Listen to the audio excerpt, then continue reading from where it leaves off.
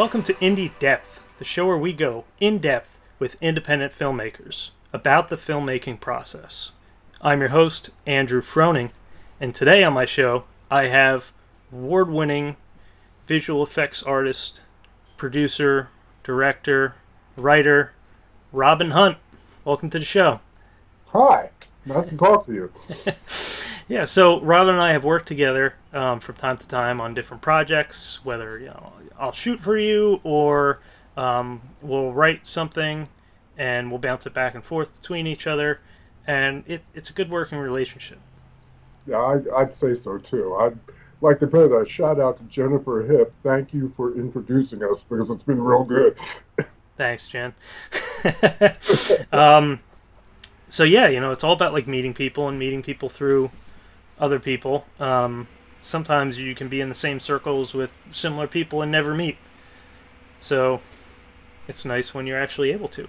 So it was actually, the award was for both of us together because we both worked on visual effects for the Connection web series. Right. And we won Best Visual Effects. It was earlier this year, but I think it was still titled like 2019 for whatever reason.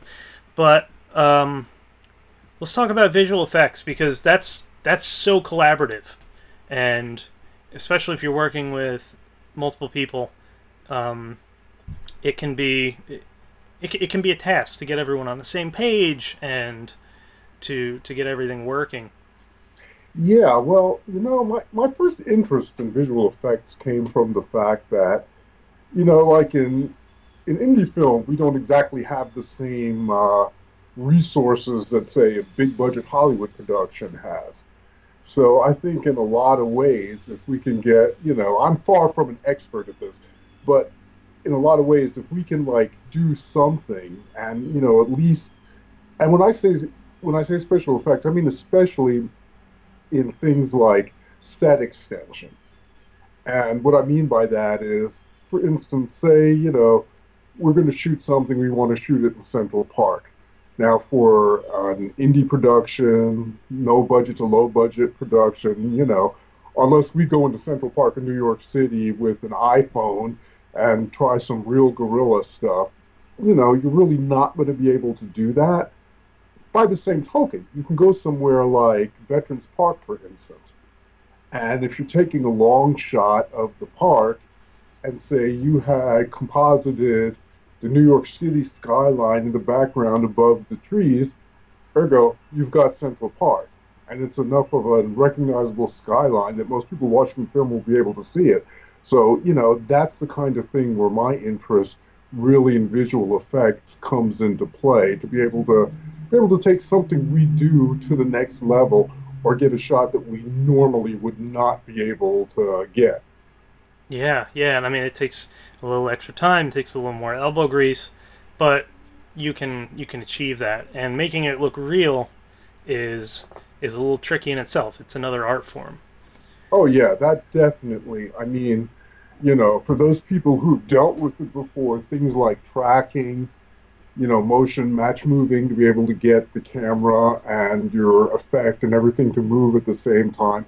And then especially, and this is something where you're probably much more of an expert on, it's just like the color correction, getting the color and lighting in your composited effect to match what you actually have out there. Yeah, you have to match to your camera, to your exposure settings, to the colors, your black balance, your gray balance, your white balance, right. The grain in the shot. I mean, one of the things that I've just, learned lately to be able to do, say, if we were out on a set and we want to get in an outdoor shot where we want to have some CGI object placed inside of it, one of the things to do is, and this you can a lot of times do with your, iPhone, is to take like a 360 HDRI shot of the whole area. And like when you get into your compositing program or get into your 3D program, to use that actually to drive the lighting. Yeah. Okay, yeah, I haven't even played around with that, but that's what the big dogs do. Yeah, and I mean, it's something that is really not hard to do on, like on an indie level, and it can make all the difference in the world because you can match your lighting and colors almost exactly. Yeah, all these things are becoming more and more accessible. I know photogrammetry, shooting, just with a high quality camera going around an object, you can now create a 3D image of that Right, object, and indie filmmakers are making use of that, which is just it was just unheard of 5 years ago. exactly. And the most amazing thing in the world just now, Unreal Engine, which is the engine that drives a lot of video games. They've just taken things to the next level by having developed ways to make like a photorealistic kind of background, a photo, like all kinds of photorealistic things in your background, and be able to do it with less. I don't even understand completely what they're doing, but it takes, it cuts down on the amount of polygons that you use. And they have a new lighting system inside of there. And a lot of filmmakers are starting to use this because you get real time feedback. I Okay. mean, one of the places that's using it for anybody who's ever watched The Mandalorian, I mean, they use gigantic LED screens, and they basically essentially put, the camera can go on with it, and they use the Unreal Engine. And there's somebody back there that can basically move things around, and they can go from night to day like that. And like a lot of the lighting is just driven from what's coming out of these high, these basically high definition HD screens. And I mean, again, and here again, the beauty part of it is Unreal Engine, you can basically download for free and use it. And the only time that they will ever look for, money from you is if you use it in production or use it in a game. Hmm. But the beauty part for that is somebody who's learning and wants to really learn the system. You can download it, you can do it, and you can basically, save your projects without any kind of limitations on them to really learn the system. Wow. And like I said, I think that's a real game changer for everyone. For sure, especially with the way everything is going. The Mandalorian, and to where that started with some of the later Star Wars movies where they were using that technology um, to light cockpits of spaceships, and now Right. they're just lighting backgrounds. It's almost a replacement for green screen. It's visual effects done on the set. Oh, It's exactly. almost like an audio engineer behind the scenes of a band. Right. And I mean, it's great for the actors, to be able to actually react to something that's really there. And, it's great for the director because, you get your shot out there one time. Okay, we're going to go shoot the night scene. The guy presses a button, suddenly your background is like moonlit and Well, you can night. shoot sundown all day long. Exactly. Exactly. You're not limited to that, golden hour at night or sundown in the morning. And like I said, it is a complete and total game changer. And I think, having acted myself with the actors involved, it's so much better than green screen to be able to react to something that's really there. I mean, I've been seeing like in a lot of those space, like in the Mandalorian, and this is something that we were doing in the new Star Wars films. They have the set where they have basically the ship on hydraulics, and you have this background set up so the actors flying the ships are actually can see it and move with it. And I really do think that helps with your performance tremendously. Yeah, it's just like another extension. It can really put you in that world to the point where you may not be acting. Exactly. I'd probably be throwing up, but one of the things that's really important is when you're on set shooting for that visual effect that you're going to do. And, just about any time where you're going to composite something in there, one of the first things you really need to try to do is to get a clean plate Yeah. and make sure you have that clean plate because that'll make all the difference when you're putting something else in. I always like to get my clean plates a little wider, Right. just in case. I mean, definitely in the camera, have everybody step out. But if you've got like a photographer on set, try to match the lens settings, take a picture, or if you're on a zoom lens or just tripod, move it back a little bit, just so you have it. You never know. Exactly. And one of the things, also to keep in mind, I mean, out of laziness on my part, if I'm going to do an effects shot like that, I usually like to have a lockdown camera. But, Yeah. sometimes director's vision, that's not always the case. So when you're doing something like that with a movie camera, with a moving camera, it's really important to have things in the background, either with a like pretty high contrast, or even if it's like a wall or something in the background, to put like marks on the wall so you'll have something that you can do the match moving with to keep it straight. Right, that's something you have to keep an eye out. Like if you don't do tracking markers, Right, which later you have to erase, um, something in the background that your software, and you got to know the software, you got to know how all this works. Plenty of YouTube video tutorials out there, whether you're using After Effects, HitFilm, Nuke, whatever the kids are using these days.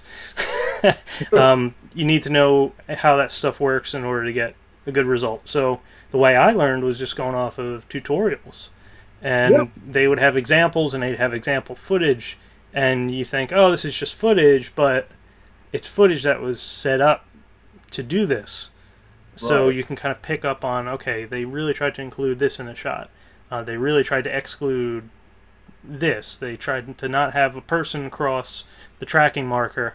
Um, so that's all stuff that you have to keep in mind if you're going to shoot a visual effects shot, because you get the set and what you envision is not there. Exactly. I mean, you have to have a real vision of that. You have to really shoot for that. You have to keep in mind tracking. And also, like, and then of course there's the green screen. And that's like where a lot of people will, like fall down because they don't really understand how to shoot green screen, which is the first thing is that you have to try to get as flat lighting on the screen as possible and make the screen as smooth as possible. I mean, if I'm using like a regular green screen material type of thing like cloth, I usually always bring sort of a steam, not a steam iron, but one of those steam pressers with me where you just Okay. sit up and down. They And have like wrinkle release spray too. right, that sort of thing to make sure you get that. And then the thing is, you want to try the thing that where people, I notice a lot of times people will have the person standing right up against the green screen. And the point, and the thing is, you need to get the person, far away back from the green screen Right. in order to eliminate like the green spill that comes on them. There's spill, there's the actor's shadows. Right. You really need to light the green screen with different lights than you're lighting your talent. Exactly. And you need your talent really separated from the screen in order to get something different. Because I'll tell you, once you get into a program like After Effects or whatever, you have a really bad green screen shot, it can really be hell to try to make that work. And sometimes you just really can't, which means that, if you don't have time to go back, that you're going to have to, ta-da, you're going to have to go with the dreaded rotoscoping. And, Yeah. that's, you can go on for days and hours. I mean, I've done that where I've just really banged my head into the table. Yeah, and let me tell you, like I used to do a lot of rotoscoping in school. When I was the time I had that wasn't at school, I would dedicate to stuff like that, and it wasn't so bad with standard definition digital.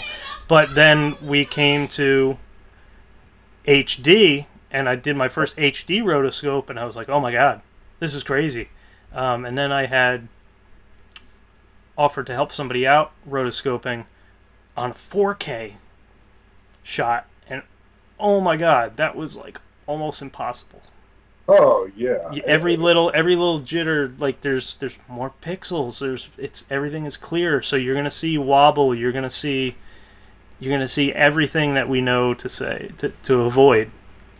And there are programs, like Silhouette, which is like basically pretty much one that's right for like Maca or Silhouette, which is even supposedly a little bit better. But the truth of the matter is, there's no super shortcut. There really isn't. It's like for some make it a little faster, and they have tools to try to keep it a little better. Right. But especially in type of a green screen where you have somebody like this moving their head or whatever, and you have to constantly change the shape of the mask, that's what's, like living hell. I That's mean, difficult. yeah, if you have, if it, at least if whatever you're rotoscoping, if it's moving, if at least your shape isn't changing, you can go from frame to frame, moving the whole mat. But boy, when you got something moving around, it can be hard. So it definitely pays to do your proper due diligence when you're doing green screen. Right. Yeah, it's just something as simple as like a nose turning or an ear. Um, that can be a pain. And Oh yeah, I use different objects for those. It can be tricky if you have to move them all together, but I feel the best way to go about it is like for my face, an oval around my head.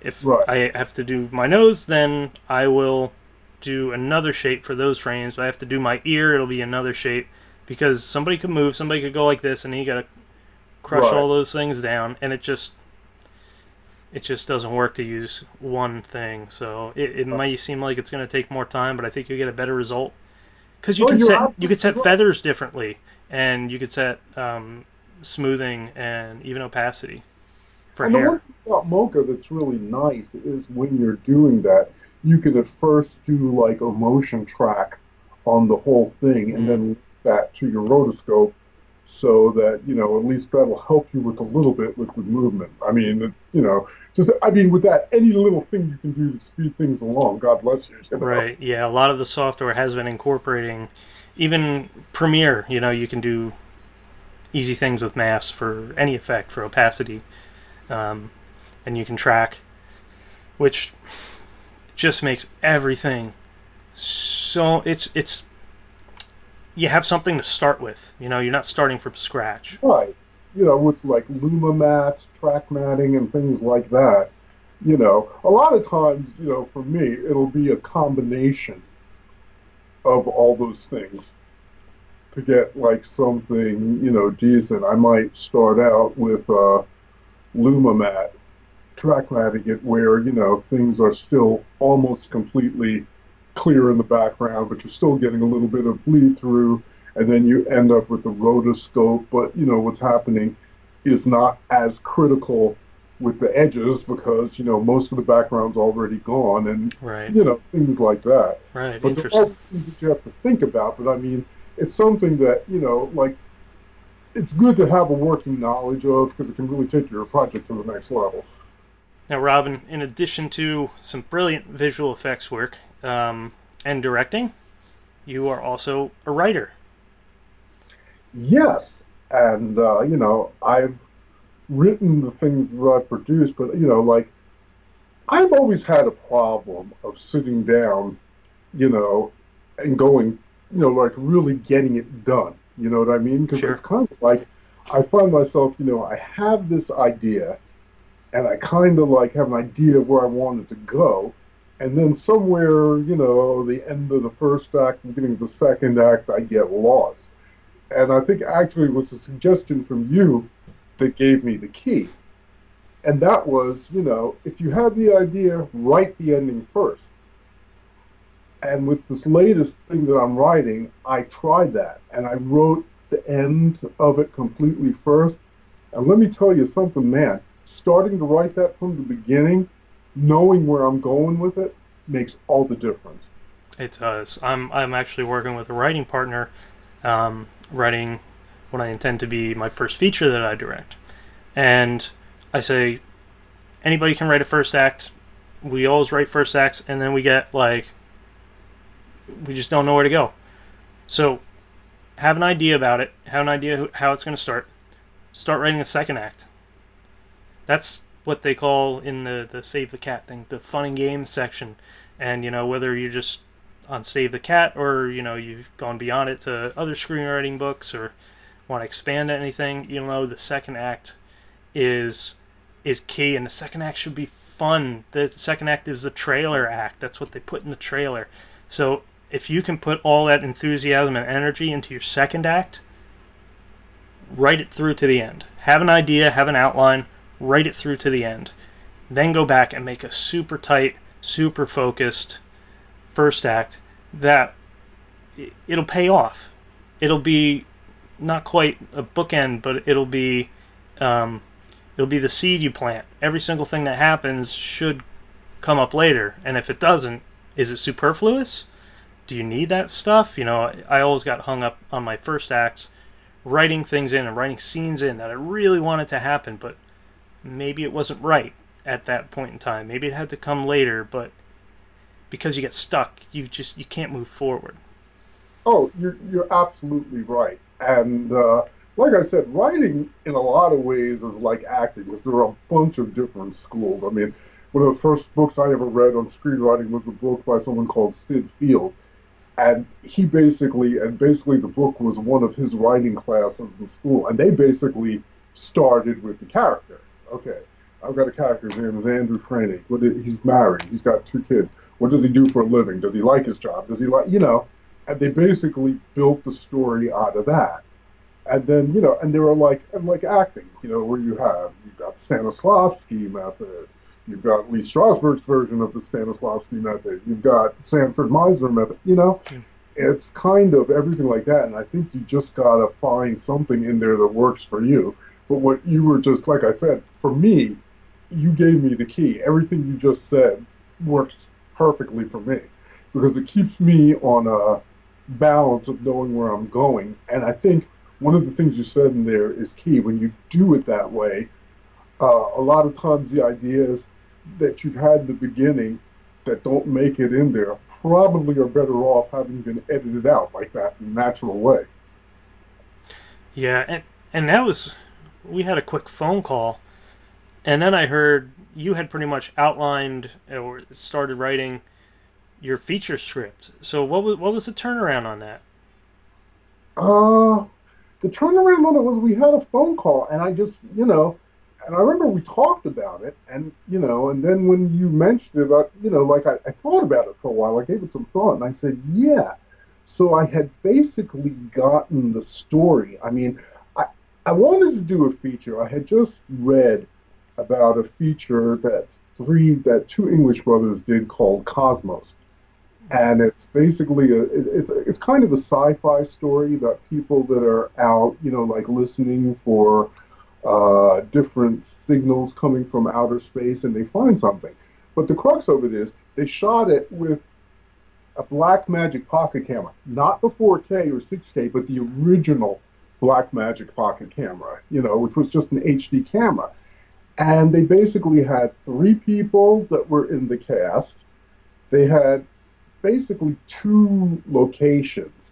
I mean, a location in the woods outside and one location on the inside of the car where they were listening. And, that's pretty much it. It took them like a long time to get it done. And they said sometimes their mom came out and did crew for them.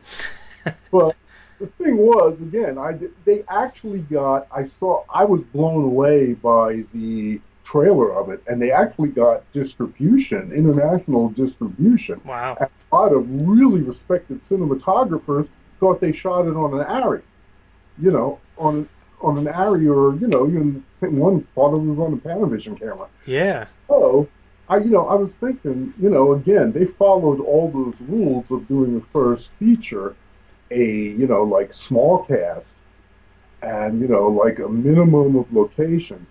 So with all that in mind, I kind of formulated the idea of the one that I was doing, and then I was going to go, where am I going to go with this? And then you and I talked about starting with the end, and I thought about the end, what the story was, what I wanted to do, and once that was in place, everything, like you said, just popped in. So the turnaround was like really quick. It's kind of like, I was looking for that last piece of the puzzle, and you handed it to me, and yeah, it was like a matter of a few days though, and then you had an outline, which is the movie.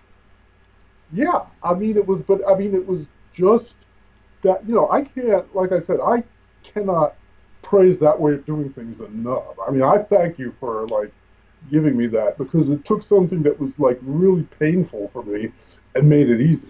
Yeah, it's definitely helped me out, and I'm partially making these videos and podcasts because this is the kind of content I watch. I want to hear about the way that people approach things, the different ways, and see what clicks, see what I can incorporate. And from a bunch of conglomeration of different things, this was kind of the way I felt that I should approach writing this feature. And it was amazing. We pretty much, I think, within a couple, like, 45-minute Skype sessions, we had Act 2. We had all the characters, which was the tough one. Then we did Act 3, and then, we made a loose outline for Act 1, referencing the things that had happened before. So it's almost like you're working at it like a Christopher Nolan way, where you're jumping back and forth. Oh, this can go here, this can go here. Right. It's a way to work a little more non-linearly, to be able to see Act 1, 2, and 3 maybe on, like, laid out in bullet points on, like, a page or two. It's easy to just jump up here and say, okay, I can reference what happens here. I can foreshadow it. Yeah, and that to me is what the interesting part of this is. Like in a more traditional way of writing, it's kind of, you're letting the things that you've already written, which is sort of like the past, the early acts, drive what's going to happen in the future. But, it's funny, when you know what's going to happen at the very end, that's driving how you get there. And that can make it easy. To me, it makes it easier, but a lot more interesting, too. It's more focused. Right. Exactly. Again, like you said, the superfluous stuff kind of like goes by the wayside. And right. It's getting you directly where you want to be. Well, it's one of those things where, like, sometimes when I sit down to write, I will write freeform, and I'll write stuff that just goes off. And, it may never come back, and maybe it's good to get that out. Well, but now it's in my script. You never know. You might get another story out of that, something totally different. You may. But the tricky part, and the part that you're going to have to spend hours brain process on, is, ooh, do I need this? I really like it. Can I shift it? Can I incorporate it? Whereas starting with an outline is, this is going to happen, this is going to happen. If you have something superfluous, maybe you make a note in a different document. But your outline is your structure. To say, this is going to happen here, this is going to happen here. Oh, I had this cool idea, but I don't know if it fits. Write it somewhere else. Write it in a text file called Maybe Ideas. And you know what? That's what kind of like brings me to directing, especially when you're directing something that you've written. One of the things I've always liked, and it's especially like in indie film, is that, if you're open to have everybody, like whether it's the DP, whether it's the actors, whether it's the guy moving the lights, when they're part of the project to be able to make suggestions and see things. And, right. That sometimes work, because the one thing about it is, once you've written something, you are like so focused on what you've got down there, what you have to do. Sometimes you don't see other, like Bob Ross called, the happy accidents that, Sure. come up on set. And I just, and for like two examples, one example, which is with you as the DP on Paradox, which we're in production on. But I mean, like I was looking at other things, and you just happened to see this, the ornate kind of glass that was on the door, and the way the light hit it, and the way it had gone through, and you suggested, oh, we should have her like walking up this way. And, I think that's going to be one of the key moments in the film, which thank God you brought it up, because, like I didn't even notice that at the time. Right. Yeah, it's different perspectives, right. But because you had the script, because you wrote it, and you're focused on the intention, this is what I need. Right. So when I made a comment, what if we try it this way? It gelled with your intention, or it didn't. So you know what you want to achieve.